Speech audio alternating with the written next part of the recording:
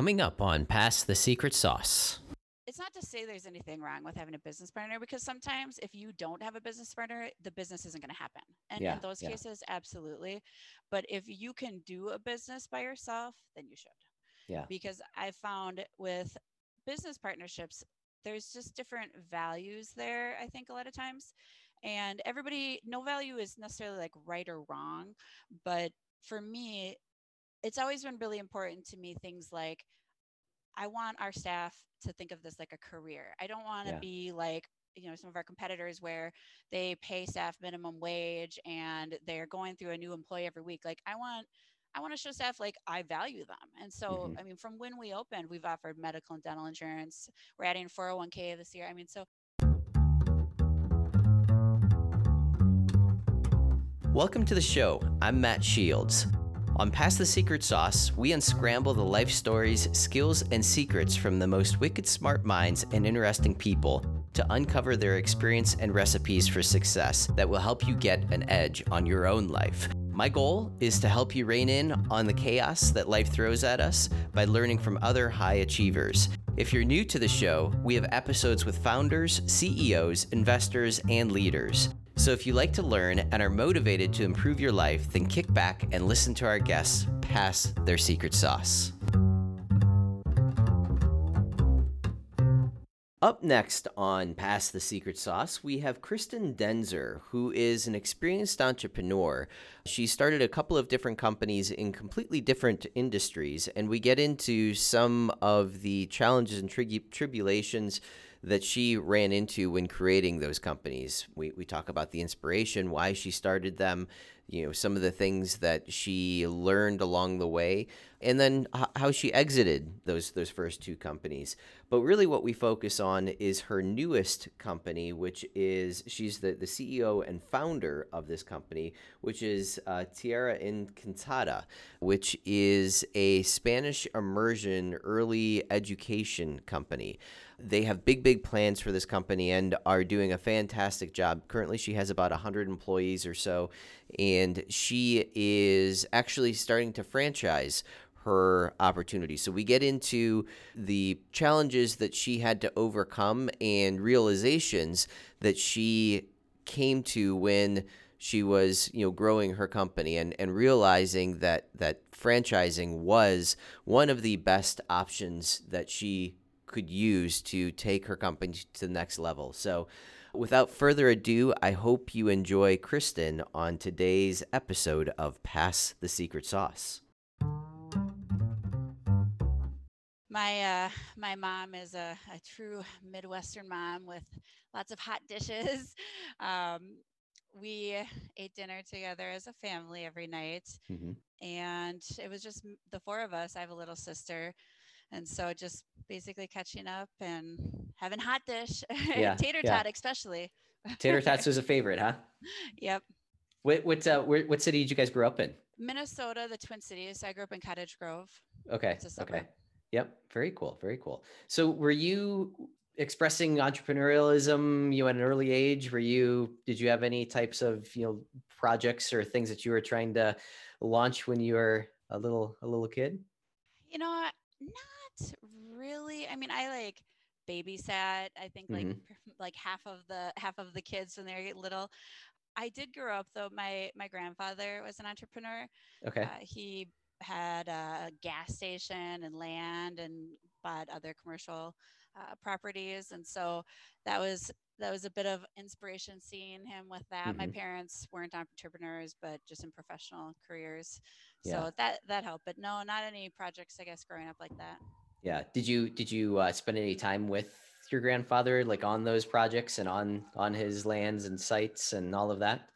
Not on his land and sites, but I did spend a lot of time at his gas station. I remember emptying the vending machines and getting the coins, and that was a very memorable experience. I also remember he was mayor of Cottage Grove too, Okay. And so I remember being in the back of the pickup truck when kids still did that, and putting out the campaign signs, and so I definitely was around that growing up with him. That's great. That's great. Yeah, those types of experiences.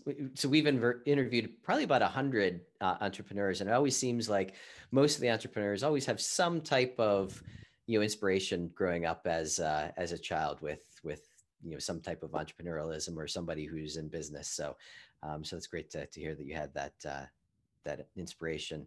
So now, did you go to college or anything? Yeah, I did. I went to the University of Minnesota Twin Cities. I got a bachelor's in psychology and Hmm. political science, and then I got a master's in advocacy and leadership, and went back for a PhD, but Oh did wow. not do the dissertation. So Okay. everything but the dissertation and evaluation, educational policy, like surveys, focus groups, things like that. Yeah, very cool, very cool. So, what was your? I guess what did you do after college? How did you start advancing into where you are today? Yeah. So after doing my bachelor's degree, I got a job working at the U of M in alumni and external relations, so fundraising, events, things like that. And during that time, I had friends that were starting to get married. I got engaged myself, and a high school friend of mine, we were still very close. We were eating for lunch one day, and we were just talking about how basically wedding decor is kind of a ripoff. Like what you pay to rent it is Hmm. what you pay to buy it, and we were like, we can do this, you know. So we did. That was the first business I started, and I had that while working at that job. I worked as a communications and development director at a nonprofit, Okay. and then I started doing consulting and did the event rental company too, and so doing like program evaluation projects. Hmm. And so that was the first business I started. And then 2 years later, I started a second business with her as well, a dog daycare. Okay. And so I was doing consulting, I had the dog daycare, I had the event rental company, I had a child, and I was doing my graduate coursework. So it was a little busy. Yeah, I would imagine. My God. So, what happened to the first the wedding company? Where did that one go? Yeah, so let's see. I started that with her in 2008. I bought her out a couple years into it, and I grew that. I mean, we were doing like 500 events a year. Oh wow. Yeah. And And what exactly were you doing? Like, explain what that yeah. business did. So when we first started, it was just chair covers and table Okay. linens. So like Okay. those fabric pieces that make a chair look nicer. Hmm. And expanded it over time to do ceiling draping, lighting, uplights. After I bought her out, I added a lot of stuff on floral design, Shivari chairs, charger. I mean, just pretty much anything that you needed for an event, we had. And so, Okay. like huge nonprofit galas, tons of weddings, things like that. So decoration items basically, and Okay. then day of like help planning, Yeah. event planning type stuff. Very cool. And how did you? I mean, 500 weddings or 500 events a year. I mean, that's quite a few events you're doing. Pretty well every day, every weekend. How did you? Number one, how did you grow like that? How did you get your name out? And number two, how did you manage all of that inventory and in and out? And this wasn't rented yet for this weekend. How did you set up all the systems and processes that allowed you to do that? Yeah. So it was a really great first business because with that, it didn't require a lot of startup capital. I mean, a Hmm. couple $1,000s, very little. I mean, no financing or anything, because you needed samples. So you show people samples, you'd book the events, and then you'd buy the items you needed, a month before or so. Okay. And so it was an easy thing to like slowly like add stuff when you needed it. But within, I want to say a year or so, I mean, we were out of our homes. And so we were like, okay, we need a space. And so Yeah. we got like a warehouse, and we're still doing the laundering out of our homes, which was awful. I Like can imagine. Yeah. it was awful. And then when I bought her out, I bought a commercial building that I put it in, and it was really nice because it was a large commercial building, Hmm. and it had a lot. It had like a full basement, and then it had an upstairs, so we had like a showroom, we had a laundry area, and so I was able to use that to grow and have more of like a show place for people to come in and meet, which helped a Yeah. lot. Yeah. But I think part of it too is, I mean, obviously customer service, word of mouth, and Hmm. I really really worked hard, I guess, to try to make sure people had a good level of customer service. We had a fair number of staff, a lot, but because of the hours of it, I mean, 95% of it was Friday to Sunday. I mean, Okay. almost everything was during that time frame. Yeah. And so we would need a lot of people to work like a lot that weekend. Yeah. And so I think, I think in terms of like systems or processes, I mean, honestly, like, I don't know if I would ever say I got like that official with it. If you know Okay. what I mean? Okay. I mean, Yep. I would document like, okay, when launder these, make sure you use this chemical if you have this, or I mean, like some of those things, but it just never got to the point where I think I went to that level because it was it was a really it was a really stressful business because Absolutely. when everybody gets to relax, like the time everybody's having fun is when you're Yeah. constantly worried that staff member is going to call in sick. I mean, Yeah. the fall I sold it and sold off all the extra stuff was we had a weekend in October. We had like 22 weddings one Oh weekend, my God.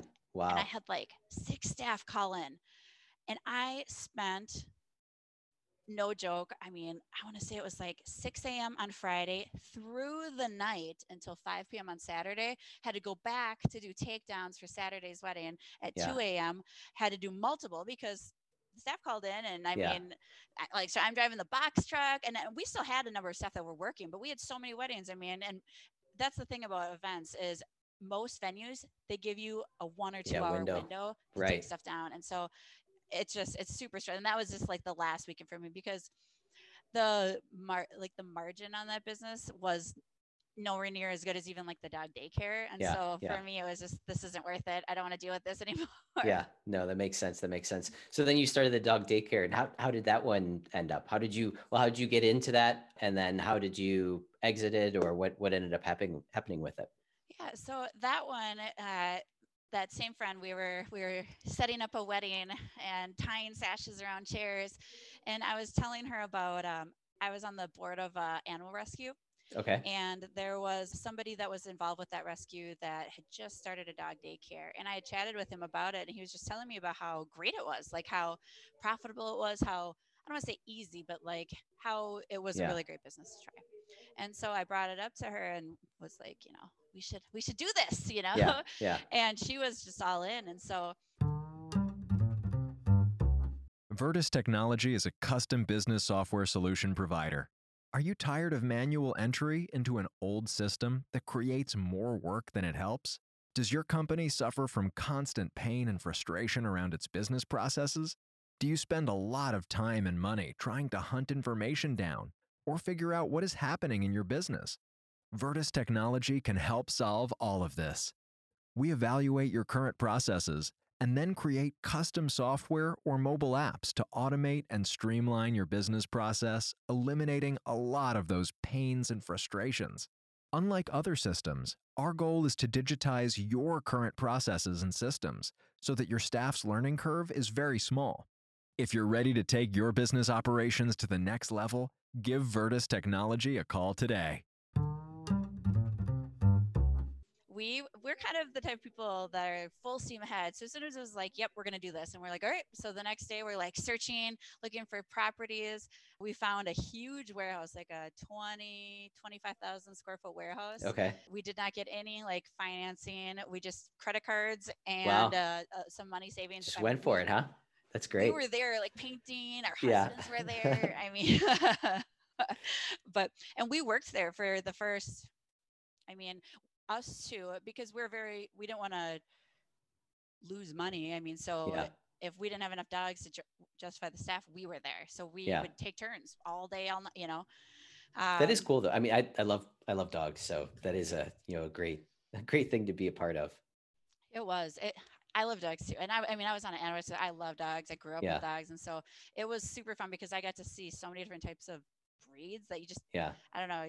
It was really fun. But so within a month or two, it cash flowed. And then essentially over the next 6 months, we stopped working there completely. and had both of them then, the event rental and the dog daycare. But at that point, it was just me doing the event rental, her doing the dog daycare. Yeah. So then I had kids. I had kids before we started the dog daycare, but I had kids and I was looking for childcare. And I just couldn't find anything that was what I wanted. We were moving over to the east side of the Twin Cities, and there was just no language immersion. There was only one center that was even close to what I wanted, Mm-hmm. and they had like a 2-year wait list. And so, Wow. having started other stuff, I was just like, I can do this. Yeah. Yeah. So you jumped right into it. So you still had the other two businesses at that point too, yeah? Yep. Wow. Wow. Yes. Yeah. So 2013, I started Tira. So I had it in my head that I needed to find a previous daycare site. So it has to be something that was a daycare before, is what I thought Okay. I needed. I did get my first loan, business loan for that one, a small business loan, 7A, and found an old daycare, which shows me how wrong I was about that idea, because I literally demoed the entire space and redid it. Oh, wow. Wow. but but yeah, so 2013 through 2016, I owned all three. And in 2016, I sold my half of the dog daycare because I wanted to buy a building for my daycare. Mm-hmm. And then the event rental company I sold, but like I didn't like put it out for sale and wait. I was like, I don't want to do this. I'm done Yeah. now. Yeah. And You were so done I with it. contacted a competitor and negotiated, price, and then the rest I just put up for auction just so I could wash my hands of it. Yeah. Yeah. No, that makes sense. That makes sense. So talk a little bit about the company you have, Terra Enchanta. Is that how you say it? Tierra and Cantata. Tierra and Catata. So how did you come up with that name? So that, honestly, I wrote lots of ideas that sounded nice in both languages, Mm-hmm. but also had a feel of what I was going for, because we do organic food, and Oh, wow. I played around with a lot of combinations of different things, and then went to a domain site and figured out what was available, and Yeah. then I just asked some thoughts of different friends of mine, and it landed on Tierra and Cantata, and it sounds nice in both languages. I mean, in English, it's Enchanted Land. I wanted Yeah. something that sounded like a daycare too. Yep. Yep. So I love it. I love it. So what's the differentiator with that? I mean, you mentioned that you're doing organic foods. What do the programs look like? What was what types of things did you implement there? yeah, so we are definitely very unique when you think about some of like the top 10 childcare providers. Not only our meal program, so every one of our centers has its own commercial kitchen on site with Oh, wow. cooks. Mm-hmm. So we are able to accommodate a huge variety of different special food needs and allergies. Mm-hmm. But our recipes are things like couscous with tofu or quinoa Oh, with wow. avocado. I mean, things that most kids never get to try unless they have a parent that just really makes that and really loves that. And I think a lot of those types of things can be a little intimidating for families to make if they've never Mm-hmm. made it before. But then also the language immersion, so kids are immersed in Spanish, so every part of the day is in Spanish, Mm-hmm. so the teachers only speak Spanish. I mean, so it's like how we learn English. I mean, Yeah. when you're a baby, your mom isn't like this, like very intentionally doing things like that. It's natural. You're Yeah. immersed Yeah. in it. And then the final piece, well, I guess two other pieces that make us different is we offer cloth diapers. So Okay. it's our own cloth diaper. We have them for the kids in our care. They can't go home in them, but throughout the day. And so Yeah. it's eco-friendly. But then also we have over the years created our own proprietary curriculum. And with that, in early education, a lot of the curriculum is outdated. You could Mm-hmm. say it doesn't really represent, I guess, make all children feel represented is maybe a good way to put it. And Mm-hmm. that's always been something that's very important to me, is that we reflect not just the diversity of, say, race and ethnicity, but also family type, because we have a lot of families where there's two moms, there's two dads, transgender child.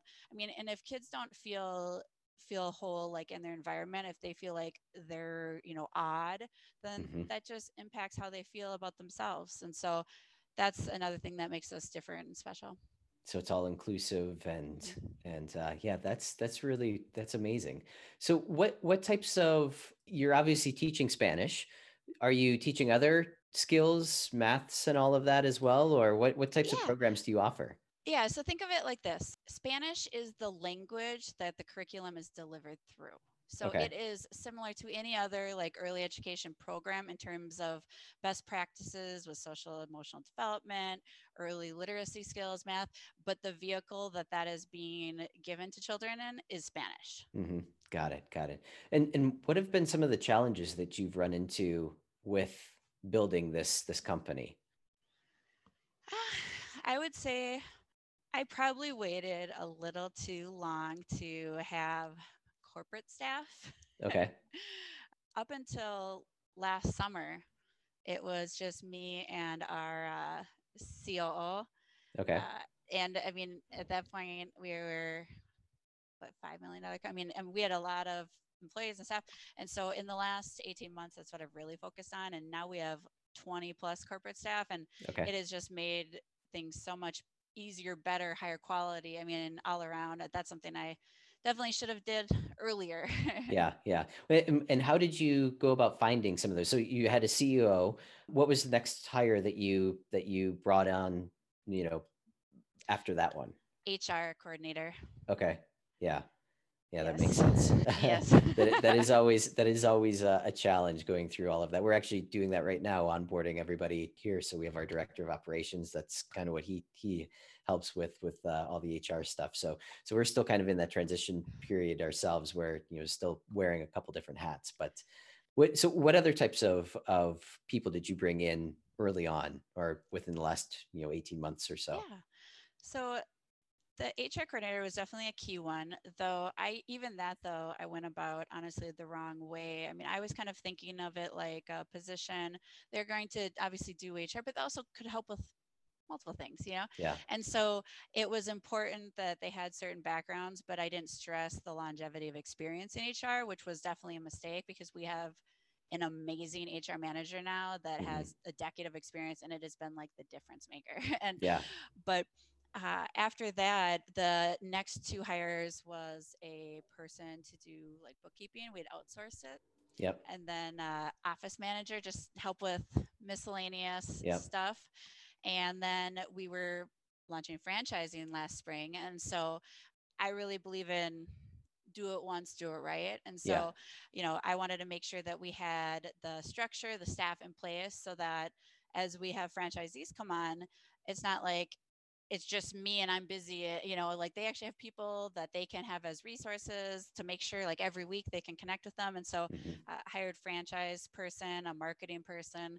And now we have a lot of different, we have people in family relations. We have Oh yeah, last year we hired a full-time curriculum coordinator. She's a Okay. master's in curriculum design. But so really like we kind of fleshed out all the different areas. The only area we don't have somebody hired right now in is IT because Okay. I just don't know if the need is there for like a full person yet. Yeah, yeah. Soon though. No, that makes sense. That makes sense. So how are you finding these people, and how are you qualifying them as being someone that you match with and can do a good job? Yeah, I think that's a tough one because it is so hard to know that. Yeah. And if there's anything I've learned in the last year, because we have certainly made hires in the last year that were like, ooh, this wasn't the best hire. The one thing I've learned is to be very straightforward in the interview process Hmm. about everything about the position. And when we hired our HR manager, I was super honest. I was like, the person we had in this before didn't have a lot of experience, and honest, like you're going to come in, you're going to be creating a lot, like a lot of Yeah. systems, a lot of processes.